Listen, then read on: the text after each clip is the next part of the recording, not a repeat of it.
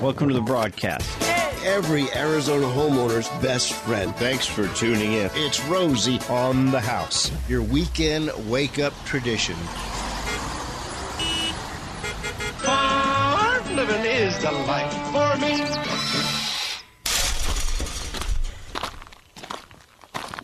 Come on around back, Arizona. It is Saturday morning, 8 o'clock, the outdoor living hour, the fourth Saturday of the month. So we're talking urban farming with Farmer Greg, and he's brought us a lot of great vocabulary over the years. And he's bringing a new one in today. Greg, I don't think I've ever heard somebody describe it as bodacious gardening. Bodacious garden. Well, that was something Janice came up with.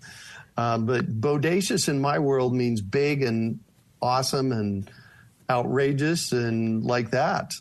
And really the biggest thing we have to learn for creating a bodacious garden is garden placement, and then number two is soil. So, we're going to talk about that today. Well, we're looking forward to it, and if you have questions, you can text in at 411-923, or you can email us at info@rosieonthehouse.com. If you need a little help with plant or insect identification, you can send pictures there, and we'll do everything we can to get you the best and most accurate information to help you get started on your own urban farm. Nice. And so let's just jump in and talk about solar aspect. And if you've listened to the show for a long time, you know that this is an important piece. And it's really the direction that your garden faces. And there's 4 solar aspects: north, south, east, and west. And I like to call the west the fry zone, and right? And the north is the freeze zone. And here's why.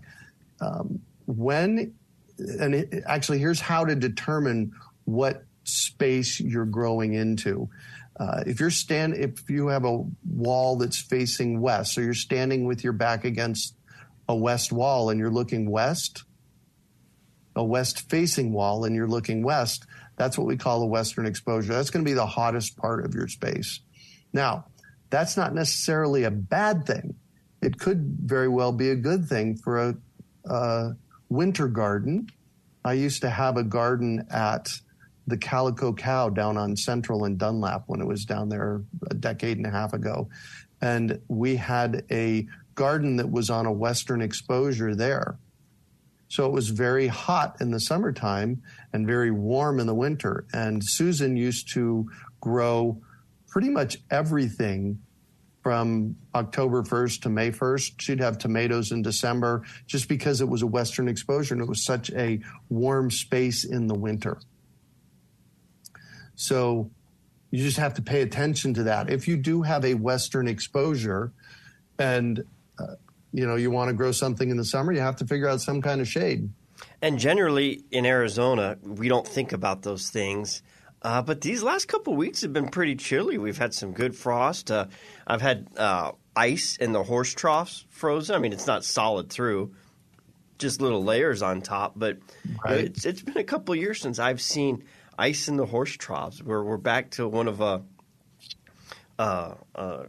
little freeze cycle here, and hopefully we get a couple more good deep overnight freezes and end up with a very light insect season. Right. So when it gets cold like that in the winter, it does several things for us. Getting rid of insects is number one, which is really good. The second thing it does is if you have deciduous fruit trees, that's your apples, peaches, apricots, plums, pomegranates, figs, those trees, they require chill hours in order to set fruit. And so the more cold that we get in the winter, the better your crop's going to be as well. So, and even if we get the amount of required chill hours in non-frost seasons, it's just something about all those extra hours. It just, you might need 300 hours to produce, but if you get 500, your production is going to be a lot better. Yeah. Amen to that. I felt like a deciduous fruit tree all week. Let's put it that way. It was cold. I mean, I hit freezing at my place. Yeah. Yeah, exactly. And so that's a western exposure. Western exposures get sun from noon until sundown.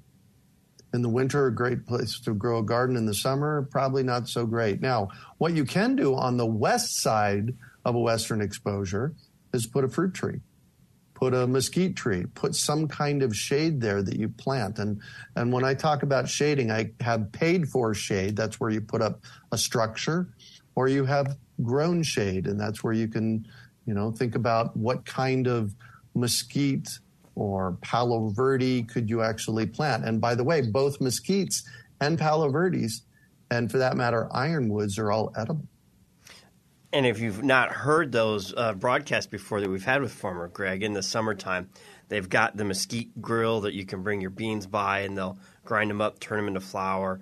There's mesquite pancake breakfast that different outdoor organizations put on. I can't remember the name off the top of my head, but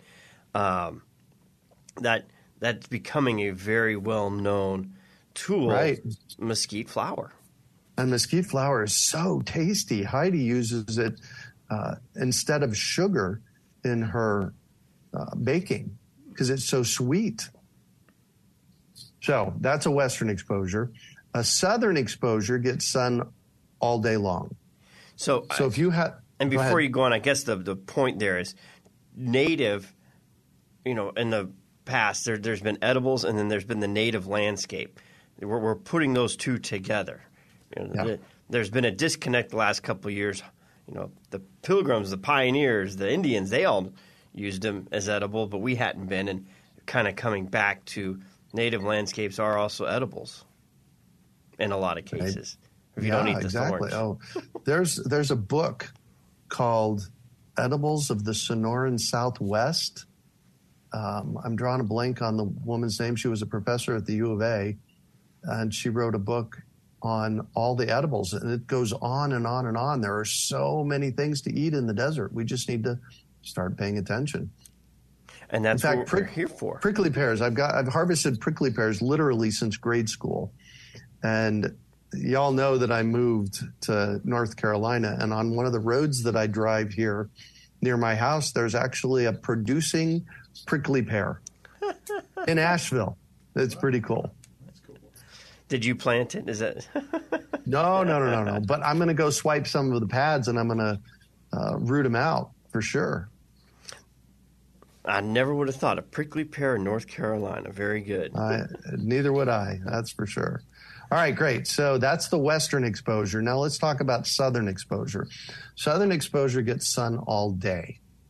So it can be a warmer space to grow. The nice thing about a southern exposure in the summertime is with the right shading in the afternoon, a southern exposure can get shade because the sun sets on June 21st in the northwest quadrant of your backyard, front yard.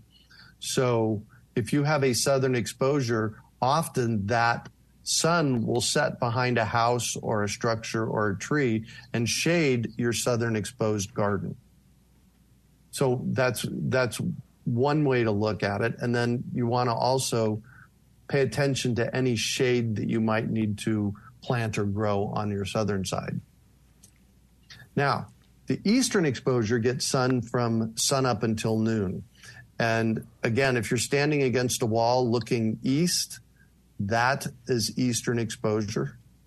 And it's really the best place to grow a garden. If you have an eastern exposure, your garden's going to be golden. And then the northern exposure. Northern exposure is on the north side of a structure, on the north side of trees, on the north side of your barn. And it's going to get virtually no sun all year round. It's the hardest place to grow.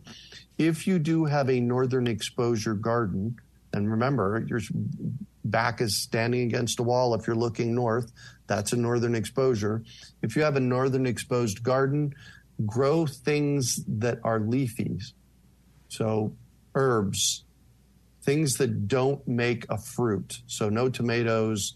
And I shouldn't say no tomatoes, but it's going to be harder to grow things that make a fruit on that side. And I'm always up for experimenting because, magic happens in our gardens. So don't know till you try.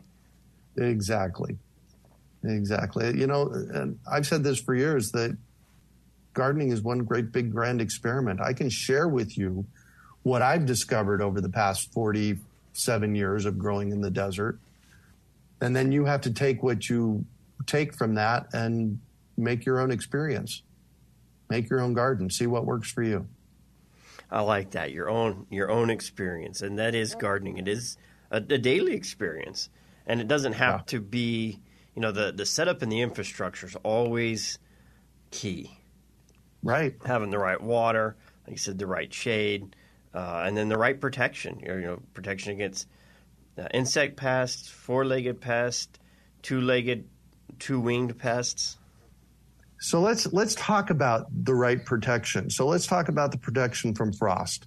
At the urban farm where I lived at for 32 years, I never planted anything that needed frost protection. I had 40 or so citrus trees on the property, and they didn't need frost. Once they were established, they didn't need frost protection. And I didn't grow tomatoes in the winter because I'd need to cover them with frost cloth. And so I always planned my garden so I didn't need to do the frost cloth, and it worked really well. And once your garden gets into a system, gets into a flow, and they replant themselves every year, you let things go to seed and the tomatoes come back, those things know. The basil and the oregano and the kale and all these things know when to come up so that you actually don't have to worry about covering your garden in the wintertime. And we're talking urban farming with Farmer Greg here at Rosie on the House. Stay tuned. More to follow. Oh, good gracious, bodacious, oh. Continuing our conversation with Farmer Greg. During the break, we spent a few minutes looking around. You had mentioned a book, and I had mentioned a female author about Southwest plants was a male, so I'm like, okay, but we finally found it. Food Plants of the Sonoran Desert by Wendy Hodgson, Hodgson. I'm pretty sure, I think I said U of A. Her dad was a professor at U of A, I'm pretty sure. She was a professor at ASU. Okay. So both had a lot to contribute to yes. the agricultural side of the universities. So we'll have that link up in today's podcast archive page so you can find it there if you're interested. Like Greg said, it's not the cheapest book you'll find. It's around $50, but on the grand best. scheme of things, if it's the best and $40-50 for that kind of education is pretty cheap in my mind. Amen to that. All right, so Bodacious Garden, making sure you place it in the right place in your yard. Number 2, and you mentioned it earlier, is about water. How are you going to make sure that you have water for your garden? And if you're just counting on it, the hose to water your garden, you might want to think twice, although if you're, in the garden every day and watching it and can sprinkle with a hose, that's great. I happen to love something called drip tape irrigation, and we actually give classes on that through Urban Farm, our online portal, Urban Farm U, and it's a revolutionary, in my words, system of watering your garden that evenly waters the entire garden. So when you have drip irrigation, the drip emitters at the beginning of the system water the garden more, and at the end of the system water the garden less. So the end of your garden's getting less water. With a drip tape irrigation system, the whole system has to pressurize before it waters, and then it waters evenly. And it's innovative in that any of the salts that build up in the drip irrigation or the drip tape irrigation gets flushed out. So we do a class on drip tape irrigation. You guys can email me and if you're interested in taking that. But that's the best way to get your garden watered. And then the next part of it is, where's your water coming from? Because most people just think they have one source of water, city water. And I'd like for you to pay attention to your space and see what other places you can actually come up with water. At the urban farm, we had flood irrigation. I purposely in 1989 bought a property with flood irrigation because I grew up with it and I knew how valuable it was. So that was way number 2 to water our garden. And you have to find those specific neighborhoods. It's not like exactly you can retrofit a home that doesn't have flood irrigation to have it provided by, and as far as I know, the only for residential SRP districts are the only ones that have that. So you would have to go out and seek those districts and those neighborhoods. And what was it like once every 2 weeks they come and they flood your yard? Yep. Yeah, it's 2 weeks on in the warm season, and then in like November, December, January, February, it's once a month, which is plenty for watering your trees. And then you always have your hose and, to use if you need to supplement in between those big floods. So you got city water. I had flood irrigation. I always used gray water. Now, gray water is any water that goes down any drain in your house except your toilets and your kitchen sink. And it is legal in the state of Arizona to use gray water in your landscape. If you have a municipality telling you that's not the case, tell them BS and email me and I can get you, I can get you the data, or just type in gray water usage in Arizona and it'll come right up. And one of the things that I did at the urban farm was I actually moved some of the facilities outside. So we moved a sink outdoors for, rinsing vegetables and hands and that kind of stuff. And then I moved a shower outdoors. So that's one of the ways that I handled it. Then, as somebody who has an outdoor shower, I don't know how I would ever live without one. When you come in, dirty, your clothes are dirty. You can just strip right there, rinse off, and then go inside. You're not tracking. You don't have to have this mud room to slough everything off with, and you can do it all outside. Keeps the house a lot cleaner. Excellent, absolutely. And then just let it run right into your landscape. Tree base, Yeah, right into your landscape, exactly. And there's, I'm really going to encourage your listeners to really think about where water comes from, because, rainwater harvesting is a no-brainer in the desert. And people say, well, we don't get very much water. And it's like, yeah, that's the whole point. The whole point is we only get 7.5 inches a year. Use it as best as you can. And we've got a lot this year so far. We've had a very wet winter, so there's a lot that you can really utilize. We were talking last week with Jay. He's like, if your sprinklers are on for your lawn, he turn them off. He didn't say it, but I felt like you wanted to slap them with a wet fish. Yeah, turn off your sprinklers this time of year for your lawn. They don't need it, or at least every 2 weeks or once a month. But yeah. Plus, that's a whole rabbit hole to go down. Let's not go there. And then, so the other place that provides a lot of water, you'd be really surprised. Okay, I'm gonna use that as a cliffhanger, because we can do a lot, but we can't stop the clock. You hear the music? That means we gotta hit this break for bottom of the hour news. We'll be back.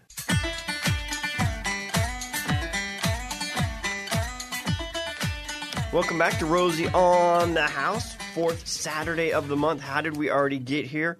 We're talking Bodacious gardening with Farmer Greg. And if you're with us before the news break, you're still on the edge of your seat wanting to know that additional source of water we talked about. City water, if you're in the right neighborhood, flood irrigation. Talked about rainwater harvesting that we could talk about more, but we also have a great hour with Greg and the author of the rainwater harvesting book from the desert Southwest out of Tucson. We'll put a link in today's podcast to that podcast if you want to go listen to it further, because it's just a fascinating and fun hour on rainwater harvesting. We talked about gray water, and you were about to mention another source of water, and I've been sitting here through the break, and other than spit, Greg, I'm kind of drawing a blank. That pipe that hangs off the corner of your house that drip? You got me with that one. It's the condensation coming off of your air conditioning unit. and put a bucket underneath it, and you will be shocked during the summer, during the humid time of the year, how much water comes off of that. Gallons can come off of that. So collect it and use it. We're the desert. We've got to have all that water, get a hold of that water. And collect and use is a good way to put it. I wouldn't hook up a lot of additional piping to it to try and create some kind of elaborate system. You need to be able to see water coming out of there to ensure your air conditioning is working properly. Yep. If you put additional pipes and try and do some elaborate watering system, there's no way to know. And if that water ever got backed up, what happens is it fills up that entire line, and then wherever your air conditioning unit is, especially if it's in the attic and it starts pouring over now, there is a backup. Ceiling collapse. Yeah, there is a backup line that should prevent that from happening. But if the backup line's plugged as well, so don't add any extra. Just like Greg said, put a bucket underneath it, and then if you wanted to drill into the bucket with some pipes, you could do it that way. But don't directly attach anything to the end of that condensation line. I can't believe I didn't think of that one. Yeah. The whole notion of water harvesting, whether we're harvesting condensate, rainwater, gray water, there's harvesting stormwater. Stormwater is the water that runs by your house on your street. Really what we want to do is we don't want to hold on to any of that, especially gray water. You don't want to put gray water in a tank and hold on to it because it comes very stinky, and black water very quickly. You want to put the pipes out into your landscape so that the water goes directly into the landscape and waters things around where where the water is coming to. Nature will purify anything that's in the gray water, filter it out. Yeah. Water will get to the roots and take care of itself. All right, great. So we talked about placement of your garden. We talked about getting your garden watered. Soil. And if y'all have listened to the show before, I get on my pulpit about healthy soil. Our desert soil has less than 1% organic matter. Trying to grow something in desert soil, good luck with that. It's virtually impossible. Now, there are 5 components of healthy soil. Remember them? The things that live in it? Yeah, everything that's alive. Everything that's alive. Dirt is part of it. Dirt, yeah, right. The dirt has minerals in it, but if all you have is dirt, good luck growing things. Then you said air. Organic matter. Organic matter. Okay. Hold on here. Dirt, airspace, water, organic matter, and everything that's alive in the soil. Yeah. And the organic matter could be woody mulch around the basins of your trees. It can be compost. It can be planting mix. But adding lots and lots of organic matter to your garden beds is going to be of utmost importance, because along with that organic matter comes soil life. And adding soil life, you don't really have to do that. It just shows up if you add the organic matter. So let's say you have a garden bed. In fact, I was just talking to a lady yesterday. She's got a garden bed that's 4 foot by 8 foot, and it's 2 feet tall. She said, "What do I do here, Greg? Do I just fill it with dirt from my yard?" It's like, that won't work. Building a cat litter box. Right, exactly. So what I coach people to do is, again, 4 foot by 8 foot, a rectangle, and 2 feet tall. And if you have that garden bed, what I teach people to do is put a foot of woody mulch in the bottom of the garden bed. And people kind of go, especially if they're somewhat into gardening, it's like, hold on, that doesn't work. Here's why it works. There's something out there called hugelkultur. It's a German term, Hugelkulture, I think is how you spell it.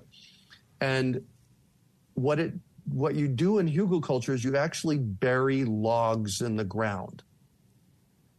And those logs, as they break down, bring in soil life. in the form of mushrooms and mycorrhiza and that kind of stuff. And it super energizes. So if you have just dirt and you put a bunch of woody mulch on top of it or a log in the ground underneath it, over the course of the next 3 to 5 years, that stuff breaks down and makes mind-blowingly wonderful soil.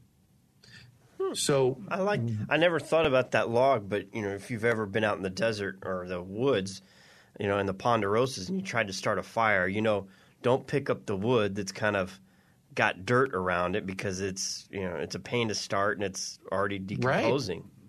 It's already decomposing, exactly. So you have your 4x8 garden bed. You put a foot of woody mulch in the bottom of it, and then cover it with a foot of some kind of raised bed planting mix. And I love the product that our buddies over at Arizona Worm Farm puts out. Go see Zach and the crew over at Arizona Worm Farm. They were on the podcast last year at some point, I think. It was actually this summer. It was July or August. July or August. That was a lot of fun. So half of it full of woody mulch and half of it full of raised bed planting mix, and then plant your garden. And then what happens over the course of the next 6 months to a year is that 12 inches of woody mulch in the bottom breaks down, brings in soil life, and creates an amazing underspace for your garden bed. And then you'll, at the end of the season, you'll have to add another 6 inches of planting mix on top. But that's going for success on your garden. Absolutely. If you have a backyard, I just had somebody ping me on Facebook the other day with a picture of their front yard. It was dirt. If you have a dirt yard, cover it with 12 inches of woody mulch. And there's a place online, it's called chipdrop.com. Go to chipdrop.com and they will deliver woody mulch to you for free. What they do it. If you don't live too rural. I've been on that waiting list for like 4 years now. Yeah. So it depends on how rural you live. It depends on how rural you live. I actually got a chip drop here in rural Asheville a couple of months ago. Nice. So it happens. But the woody mulch, basically they're coordinating you with a tree service, and the tree service has to pay to dump it, or they can dump it in your yard. The thing is, you'll get about 20 cubic yards, which is a lot. And well, it may seem like a lot. It's not necessarily a lot when you start using it, but that woody mulch breaks down at the interface between the dirt and the woody mulch. It starts making this amazing soil. And again, your job as a grower, hands down, the biggest thing you need to do is make healthy soil. So when we coach people we're just finishing up our fruit tree program today for the year. And when I coach people to plant their fruit trees, what I coach them to do is you dig a square hole, 2 foot by 2 foot and a foot deep. You take 40% of the dirt from the hole, put it in a wheelbarrow, and you add 2 bags of planting mix and mix all that up. And then you add azomite, which is a micronutrient, worm castings, which has micronutrients and life in it, and mycorrhiza. Mix all that up, and then you plant your tree so that we're giving the tree and your garden, for that matter, the biggest limb up we can give it. And, building healthy soil is the single most important. I can't say that enough. I'm passionate about that. Build healthy soil. And then the plants and the trees and the seeds, they just kind of take care of themselves with the introduction of water as needed. They do. They do. And here's the other thing. We talked about pests earlier. The healthier a plant, just like the healthier we are, we're going to be more resilient when it comes to disease, right? So the healthier your plants are, so if you're building healthy soil around them, you're foliar feeding, you're fertilizing your plants and trees regularly, they're going to be stronger and be able to hold up against any disease or pest pressure that shows up. So the healthier the soil, the healthier the plants. That's a great analogy. And the funny thing is you need, some of the things seem counterproductive because you need the funguses and you need the, bacterias. There's bad of those, but there's so many more good ones than there are bad. You need all those things to help build that plant immune system. A vast majority of the bugs and funguses and mushrooms and all that kind of stuff out, like 90+% of those are good. If you have mushrooms growing in your yard, you're doing something right. That's a good thing. Occasionally somebody will send me a picture or call me and say, "Oh my God, I got these mushrooms growing in the yard. What do I do? How do I kill it?" It's like, no, don't kill it. That's the soil life. That's what you're after. Now, are those edible mushrooms? Some of them are, but I don't know how to do that. And I highly suggest you never eat a mushroom because they can kill you. Never eat a mushroom unless you are absolutely 100% sure what it is. Okay. And the only reason I ask, we've got some mushrooms that come up on the backside of our horse stall that, where the manure is hard to pick up and it's coming out. And we were contemplating, and I was the same way. I'm like, well, I'm not willing to try and risk it, but I also take them out to make sure the horses don't eat them either. Right. Yeah, and there's a mushroom. There's a mushroom foraging club in the Phoenix metropolitan area, I think on Facebook, but check it out if you're interested in mushrooms. I will find it. I used to know a guy on that club, and they would. I mean, there would be certain times a year they'd watch rain cycles, and then it was time to go look. But he's since moved to Colorado. But there is. We'll find that link. I'm sure there can't be too many other mushroom club. I can't imagine there's more than one or two of those. It should be pretty easy to find. Yeah, exactly. So, building healthy soil. Build healthy soil. Build healthy soil. Are you sick Do of you me need to saying say it yet? again? Build healthy soil.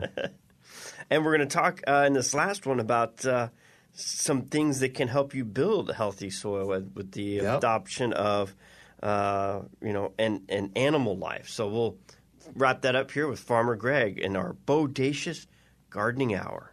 Oh, and if we found a mushroom growing on a log. All right. Just give a few minutes a Google during a news break, and or a commercial break. You can find anything. It is the ArizonaMushroomSociety.org. There you go. There you go. There you go. Join up and go mushroom hunting. All right. Well, so let's talk about adding some workers to the yard and to help build that soil. And it's multiple kinds of workers, not just the kind you're thinking about. Well, and the reason I'm thinking about it is, with eggs being worth their weight in gold right now, adding those chickens could be twofold, not only for your soil, but a little cheaper. It used to be, we always had chickens for fun, and we had the eggs, and when we really put pen to paper, it's like, these are costing us more than we could buy in the store. That's not anymore. Who would have figured that? And I think it's going to get worse before it gets better, price-wise. I recently talked to Clint Hickman about it. I touched base with him to see how he was doing. They're doing fine. They had a little bit of a backup with bird flu in one of their farms, but they're doing great. But I think we're going to see higher egg prices before it's all said and done. So get good hens in your yard. But here's the thing. If you get hens, it's a process. We have a book. There's books out there. We have our book called Foul Play. You can always email me, greg@urbanfarm.org, and I can get you a copy of that. But chickens take work, and they're workers. You kind of inferred that they help us with our gardens. They do. A permaculture chicken they obviously make eggs. You can also grow permaculture chickens for meat. I have done that in the past. I don't do it anymore. But permaculture chickens are foragers. They go out in your garden and they eat bugs and they eat weeds. And when they're in your garden, they poop. So they're leaving fertilizer behind. And they're great diggers. So they're tilling the soil. So these chickens are helping you in your garden. So absolutely get them. And know that you need to build a predator-proof coop in Phoenix. The urban farm used to be where I lived was at 16th Street in Glendale. right in the middle of Phoenix. And about 6-7 years ago, we had a bobcat come into our chicken coop and kill 10 of our hens. So if you're going to raise chickens in the valley, 2 things you need to know. You need to build a predator-proof coop. Actually, anywhere in the state of Arizona, you need a predator-proof coop. And if you're in the low desert, they need some kind of cooling system in the summertime. You absolutely need an evaporative cooler or misters. Lots of shade. Yeah. Lots and lots of shade. My chickens used to live underneath my Pakistani mulberry tree, and the Pakistani mulberry gives me 3-inch long mulberries. It's funny. It's not a Pakistan mulberry, but our chicken coop is shaded by our mulberry. Yeah, those are great, exactly. Great shade producers. And right now there's no leaves on it, so it's nice and warm during the day for them. Exactly. So let's talk about something else that is kind of odd to have in your garden that is really beneficial for your garden, and that is weeds. I tell people, let weeds grow in your garden, and they're like, what are you talking about? Weeds are pioneer species. They show up first, and they do the heavy digging, and they're mining nutrients out of the soil. So what I do with weeds is I cut them off right below the soil line. I leave the root in the ground, and I'm not talking Bermuda grass or nut grass. I'm talking about mallow, cheeseweed, about lamb's quarters. You just cut them right below the ground. You're cutting off the growing point. So now you have a nutrient-dense treat for your chickens or your compost pile, and that root in the ground rots and puts compost right in your soil. It's building your soil for you. And that mallow, the cheeseweed, I don't know any animal that won't eat it. I mean, you throw it in the horse pens, they'll eat it. You throw it. Yep. We've got areas that we'll turn the cattle out when it gets. We'll let it grow. That's in our mind. Free feed there for a week or two to let them go graze on that, and it's hay. We don't have to buy and import. Right. Well, and it's edible for us. We can eat it. I've eaten lamb's quarters and mallow before, no problem. The way I ingest weeds, it was a little more secondhand. I let the cow eat it, and then I eat the cow. There you go. Gotta love it. Sounds like stacking functions to me. Oh, my gosh, Gary. Ding, ding. Impressed. I am so impressed. Stacking functions is something we talk about in permaculture where you have one asset, like a chicken, do multiple things for you. Awesome, Gary. Comes in with the zinger at the end. Yeah, do a crossword puzzle every morning. I know that one. Oh, that would be right. fun. We need to put together an urban farm crossword puzzle. That's a great idea. Gary, Farmer Gregisms. Yes, actually, and Janice put together one of those word find puzzles for our fruit tree program. Oh, okay. Well, there you go. Well, we'll have to get Janice on that one then. Go ahead. I was going to say a couple of things. Plantingcalendar.org is for your planting calendar for the desert Southwest. If you want to know more about building healthy soil, healthysoilhacked.com is one of my websites, and you can download some videos and like that on building soil. Excellent. Well, that was fun. I like the Bodacious garden aspect that you put to it today if you're following along in the home maintenance calendar. We look forward to having Greg back in February. We will be talking about build an edible landscape. So all right. That'll be the fourth Saturday that's a fun one. In February. Have a great winter season there in North Carolina, and we'll talk to you here in about a month, Greg. Thanks.